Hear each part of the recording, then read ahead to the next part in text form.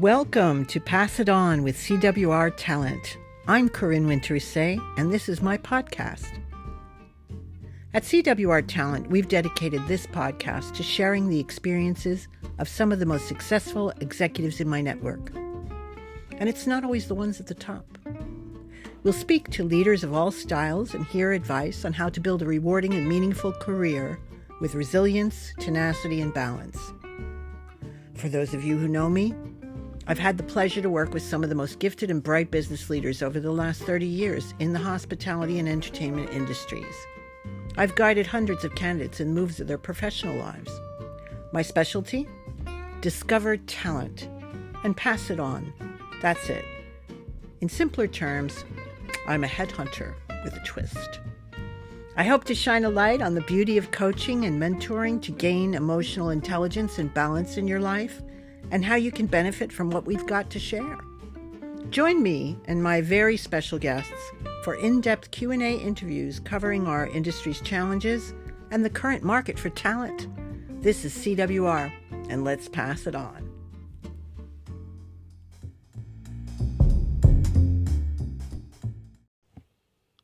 Good day, everyone, to our second episode of Pass It On. My very special guest for today's episode really knows how to pass it on. I swear he invented it. His name is Tony Potter.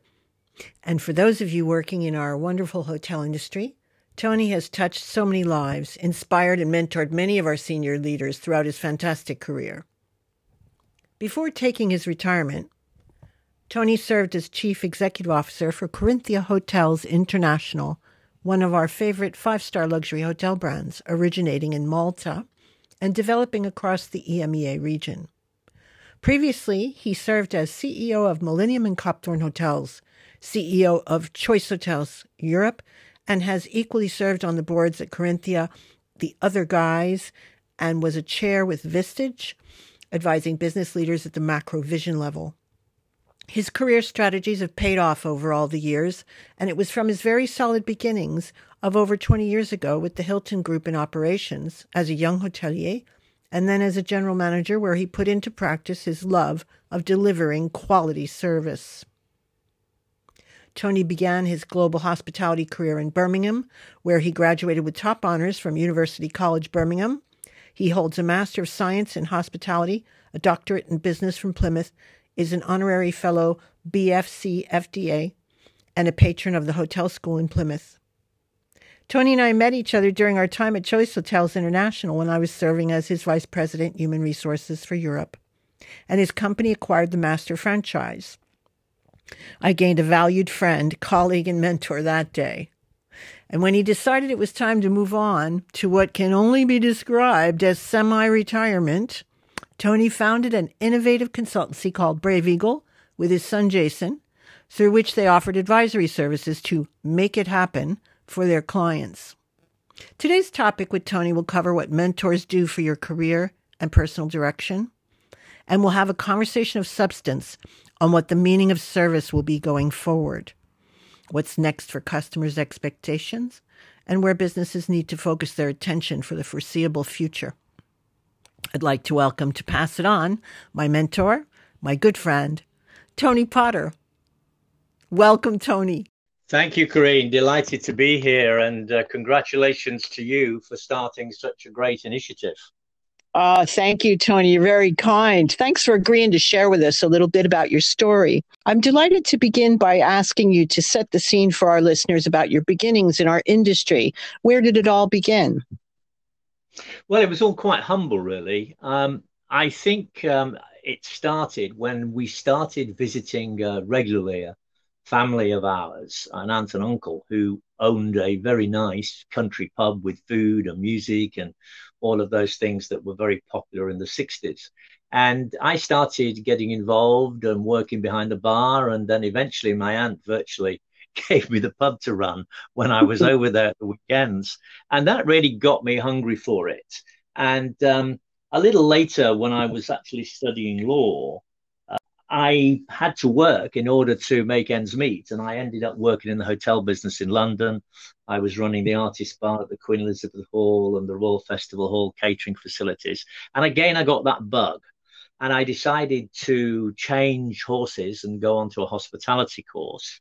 And I was very lucky that the hospitality course I was doing at University College Birmingham was a sandwich course. And during my training, I ended up working for an amazing hotelier, Gordon Edmonds, who owned and ran a pub in Torquay. And Mm. this guy was so hands on that he did it as hospitality should be done. He met each of his guests, and it was a large hotel. He checked every cover before he allowed anybody in his restaurant. And he was a very personable figure. And I think that not only started it, but gave me the bug of service and being in hospitality and doing it correctly. I believe that. I mean, I think childhood influence is always a big one. I know I had mine growing up with my father owning restaurants in the United States. And, you know, you get thrown in the deep end at 11 years old, go in the kitchen and do the dishes. But That's right. and but that's the fun, and I think I think there's a lot of us who've gotten that bug. Tell me, after a 40-year career, I read out your bio to our listeners before our interview, and after a 40-year career, you've been a CEO, you've been a president and a chairman of with several different groups, several global hotel brands, serving as a member of a variety of boards. You decided to found Brave Eagle in 2012 with your son Jason Potter. Tell us about the mission of Brave Eagle and how did that concept come about? Well, again, it came about quite naturally and very pleasantly. We're both great fly fishermen, and every year we have a weekly pilgrimage where we fish, sleep, and drink and just chat on the River Nadder in Wiltshire. And on one occasion, must be about 7 years ago, 8 years ago now, we were talking about my pending retirement in a few years from then. And we started to talk about maybe doing some work together. He was just starting out after gaining his degrees. And we decided that I was interested in service and how to bring it about and how to make it work and how to make people more service conscious and from a customer perspective as well. And he was very strong on the technology. So we felt that together we had something to offer.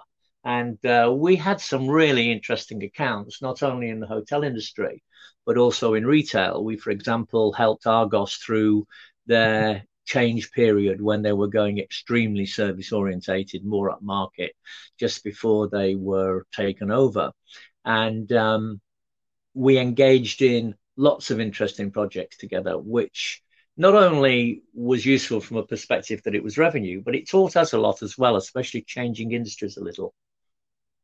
Yes, the change of industries is great because hospitality people have a lot of cross transferable skills that because even retail, of course, is also customer focused, front facing.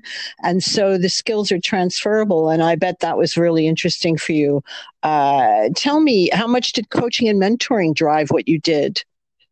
A tremendous amount. So most of our accounts and most of our assignments and projects were actually either on training or consultancy. But within those areas, we then got highly involved with Brave Eagle with coaching. And I actually joined an organization called Vistage and qualified with Vistage on their courses, which was very mentoring and coaching orientated. And we used that a lot with the people that had attended courses, with the people we were working with the clients who were requesting advice and help on service in general. So yes, a tremendous amount, as it is in all of our aspects of the hospitality industry, sometimes subconsciously, sometimes not. Right. How important would it be for our aspiring leaders, young leaders coming up behind us, to choose a mentor and then present their case and ask for help? I find that a lot of people have difficulty even asking someone to mentor them or trying to identify somebody who can guide them in their career. And I think now more than ever, with the lack of personal contact and Zoom meetings to death, that maybe, they're missing a bit that we got the benefit of when we were coming up.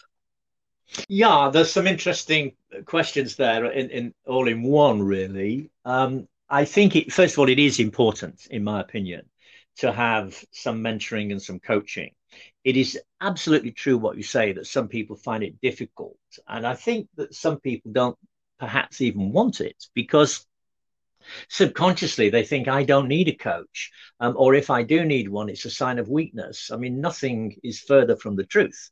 And this is one thing which courses like Vistage and Noble Manhattan really help you understand in terms of being the coach. Yeah, I'll give you an example. A lot of people actually receive coaching without knowing it. I mean, I've always felt that I've been coached and mentored by my bosses. I've had some very interesting bosses in my life. I once received an award for having a career with the most difficult bosses on the planet, but that's not true. It's an affectionate way of saying they were good bosses, and they taught you a lot by just mentoring and coaching you, although I never actually attended any sessions with them. So it is important. I think people do find it difficult. I think people need to broach the aspect of coaching in a positive way. Everybody needs coaching. I believe in, continual eternal learning. And I still go to people and seek out coaching today.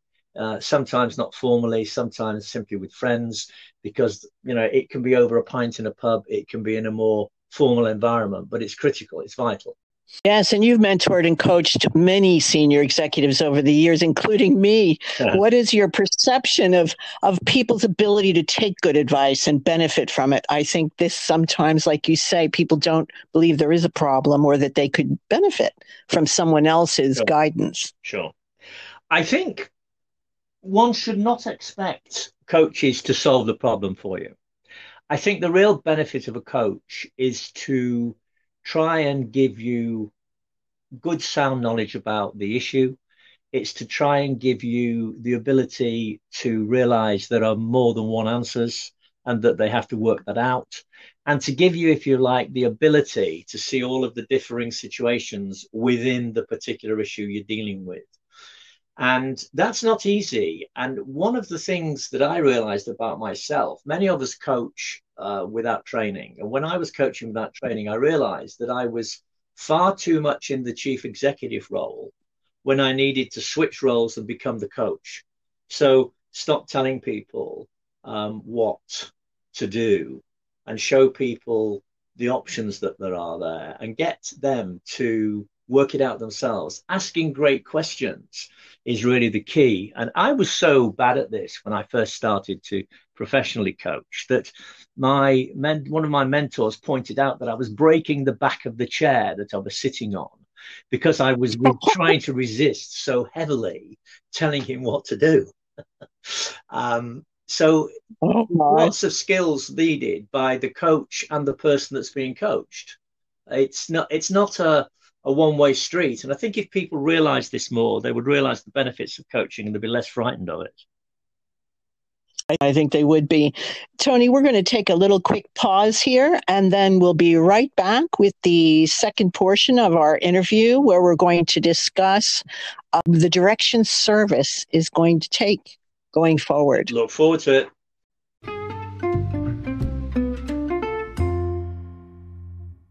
And we're back with Tony Potter. I'm sure, Tony, we can all agree that the whole world has undergone a seismic shift this past year, and it has inevitably changed the way we perceive our personal security, safety, and health, especially when it comes to traveling.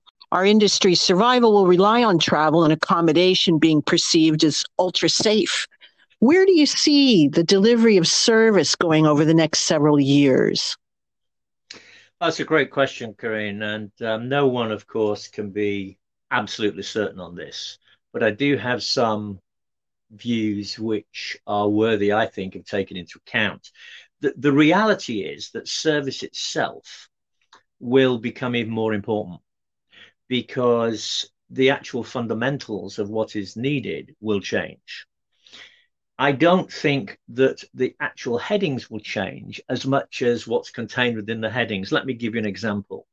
Cleanliness has always been, I think, since any survey I've written since I've been in the business, has always been as cleanliness a major determination of service.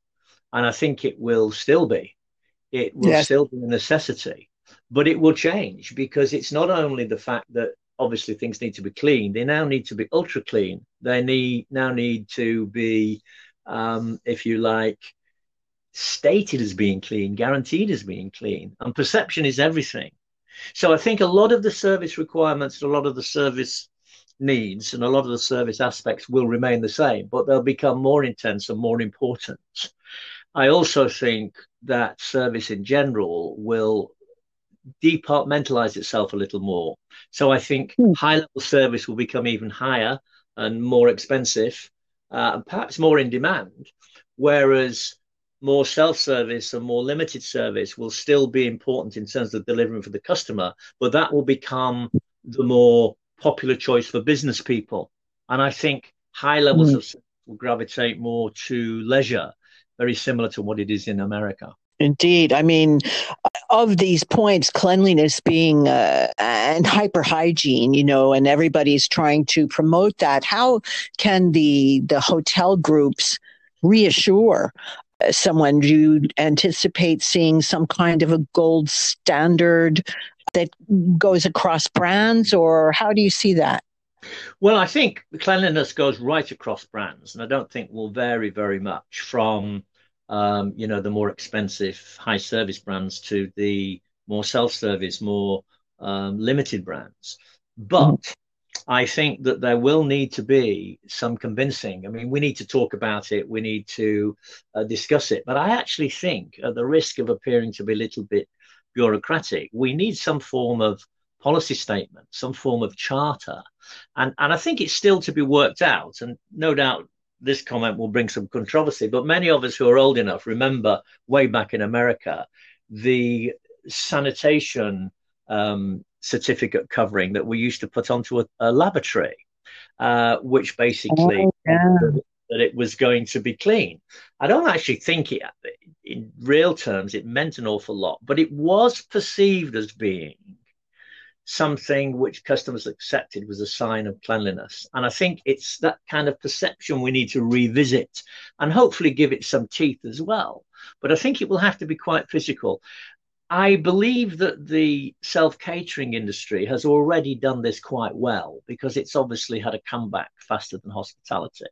But now they are talking about gold standard hygiene guarantees whereby a cottage or a self-catering apartment has been cleaned to a very high standard, hygienized, dehumidified or whatever is needed. But basically, the key is convincing the customer that it's safe. And it's not only with the product, it's with our staff, it's with the guests.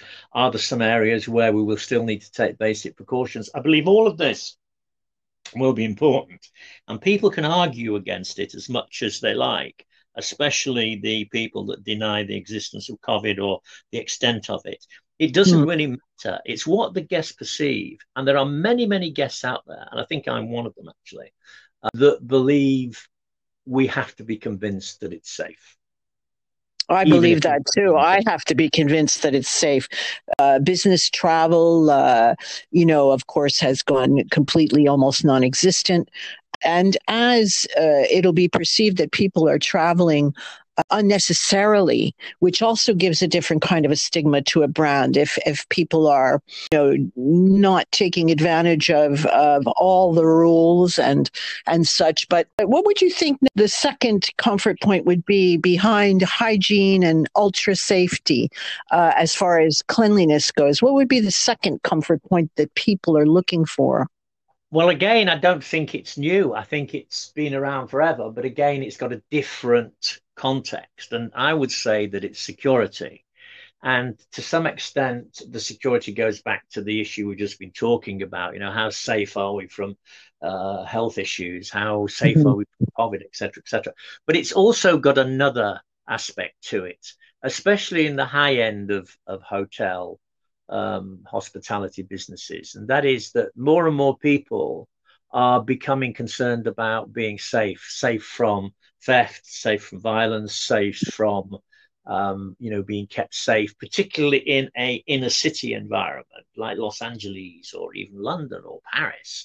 And therefore, security is going to have to be ultra important. And already we're seeing, and we've seen this in the last 10 years, nothing to do with COVID, we've seen suites with bulletproof, glass in them and bulletproof windows. It might be regarded as over the top and, is it really unnecessary? Again, it goes back to perception. People need to feel safe. And I think, therefore, security is going to be a biggie still.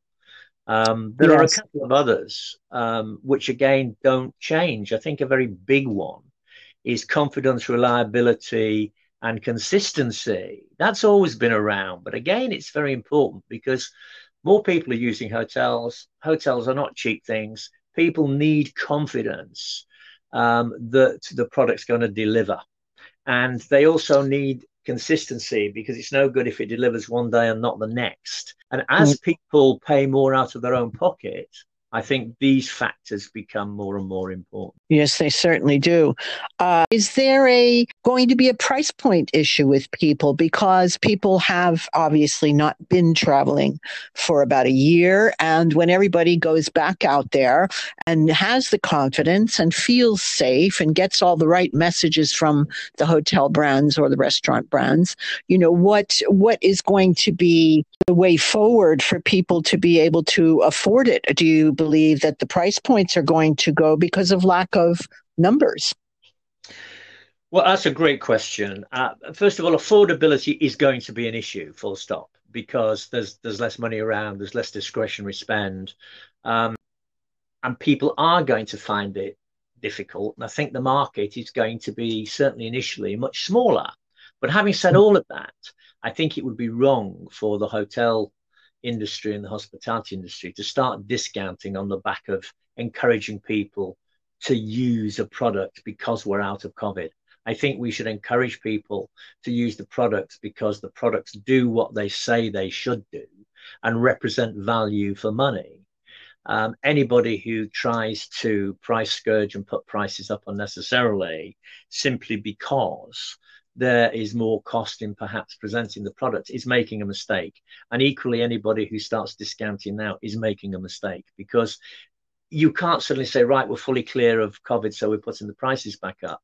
You will end up in a price lock, which will damage you.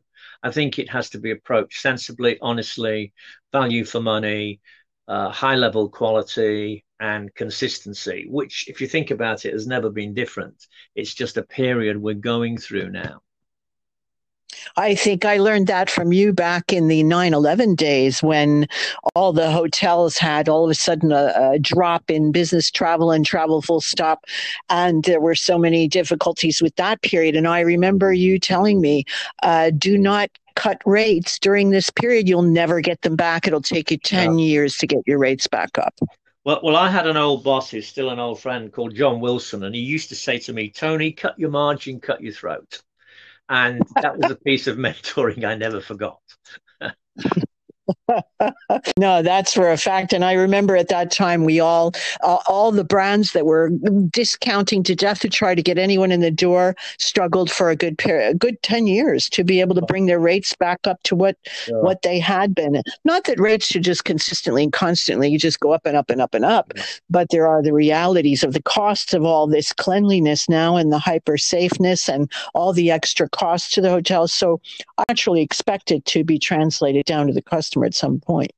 There is another one which I'd like to mention because, as old-fashioned as it is, I think it will probably cause some slight controversy because it's one that's always caused controversy. I think that service in the future still needs to be delivered by that very old customer maxim: the customer is always right.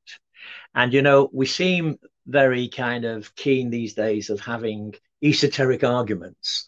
And I hope this is one that we don't have an argument which is esoteric on, because, of course, the customer isn't technically always right. He's like any human being, he's wrong. But I've found in my career that by keeping that in the back of my mind, it has always given me the motivation, the ability, and the sense of service that is required in our business. And if you want to start arguing about it, I really think you should leave the business. I feel that strong about it Because yes, technically you're right, the customer's not always right, but we always need to think that he is. And I think that will stay with us hopefully forever. This, I agree with you completely on that. That's the service in itself. For people to work in the service industry, you have to like serving people, and you have to remember that's why they're there. That's why they're spending their money. Exactly what you're saying, to remind yourself at the back of your head that this is what it's all about, and that the customer is always right, even when he's wrong. And I think there are some people that, my business is discovering talent, there are some people that do not want to serve. And so you wonder why they are in the service industry, because they do not like serving. And so it's quite clear. It comes out in personalities. I think there's a certain personality to our type of people who like to serve others and enjoy ourselves by doing that. That's absolutely right. I mean, would you believe, and some people may feel a slight tinge of guilt on this, there are still interviews where service people are interviewed, and the question, do you like and wish to give service, is not answered. Not sorry, it's not asked. It's certainly not answered. It's not asked. No, I don't think it's funny how it doesn't occur. To me, I'm listening for these signals all the time, especially when you're going to pick someone for a function or a role. Sure. Where their communication with other people is going to be intense, and they have to have that personality of giving and service. And if they don't have it, it's quite difficult. Yeah, and of course, communication in general is that final point for me, that is important in terms of service, and even more so today. I'm sorry to draw comparisons from other industries, but I actually think the hotel industry is pretty good generally with service compared with other industries. But I do hope we don't slip. I mean, for example, with technology, it's practically impossible to communicate with a human being in the insurance business or in utilities business. And we've all experienced the kind of, don't call them whatever you do because you get wrapped up in 10 stages of technology. So I think communication and utilizing technology properly is a real key for the hotel industry and the service industry in general. Let's get it right. We have the knowledge. It frustrates me slightly that a lot of the communication knowledge, social media that we use is driven by techos. Not all, but it's driven by techos and doesn't have a balance of hospitality people, because I think technology has a bad name. I don't think there's anything wrong with technology. I think what is wrong is how we use it. That's a very good point. I think that's definitely a fact. And in hospitality, as it's all built around the whole idea of service to others, I think there's where people kind of get stuck, and then they don't realize, what the lessons can be learned. Mistakes are necessary to learn. Positive results can come from any lessons we learn from this global pandemic situation. But what is the one mistake, for example, Tony, you might have made from which you've learned an indisputable lesson? Well, there are so many, it's difficult to actually pick one out, but I will. Pick a good one. I picked this one out because there's also an upside to it. I think when I joined the public company as CEO of Friendly Hotels, which eventually became Quality and Choice, which is where we met, I made the mistake, and it was a mistake, of feeling I could fix the financial corporate position of Friendly. It wasn't fixable. And that doesn't mean we weren't successful. It took me into franchising, and we were very successful in that area. But to actually solve the corporate structure, which wasn't my particular barrow, I was more of an operator, a marketeer, etc., but you needed that as well, was not possible because of the debt. And it took me a long time to understand that, about 2 years. But where it benefited me was it really demonstrated to read the not very obvious financial structures of a company and a business. It taught me how to be far more corporate and astute in financial terms at corporate level. It taught me how to deal with very difficult situations and how to bring in expertise when you really needed some assistance. And I don't think joining the company was a mistake. was a mistake to join the company believing I could actually fix the financial woes, because far more financially orientated than people like me, including one of the owners, Henry Edwards, couldn't do it either. But I think like any mistake, you've not got to let it get you down. You've got to say, we are where we are. Let's learn from this mistake. And now let's turn this mistake into benefits and things which we can be successful with. And Friendly went on for many, many years after then. So there's always something you can do. But that's one of the biggest kind of personal mistakes I've ever made. I must mention one, which seems very small, but taught me a real lesson. I had a very bad habit before I was capable of typing and using a computer myself. I didn't realize it was bad at the time, of writing on a piece of paper, secretary.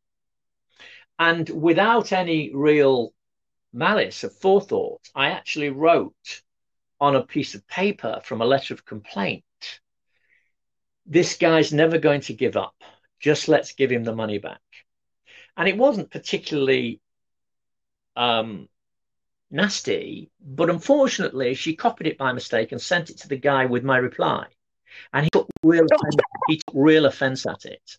And I understand why, because he didn't know that I was a very customer orientated person. So he could have thought I was just writing something quite silly.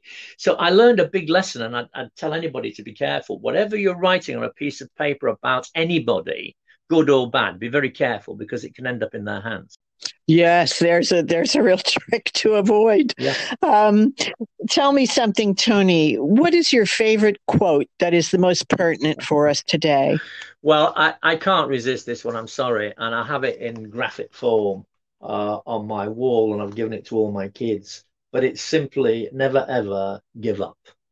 I think that's so important, because so many times, I don't care how strong you are, I don't care how good you are, we all think about, wouldn't it be easier just to give up?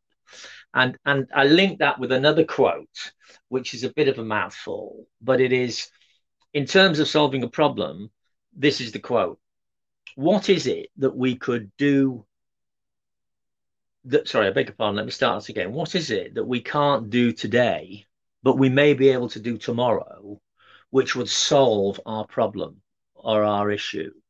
And the reason why I like that is, some things can't be solved today. It's not possible today.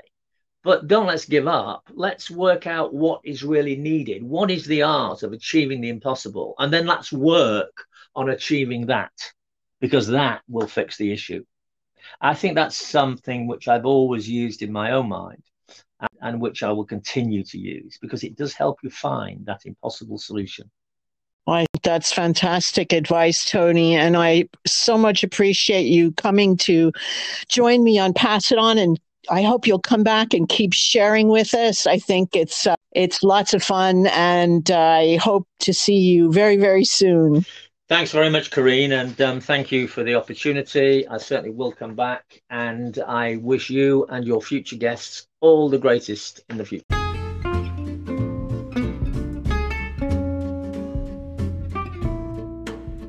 Well, that's all the time we've got today.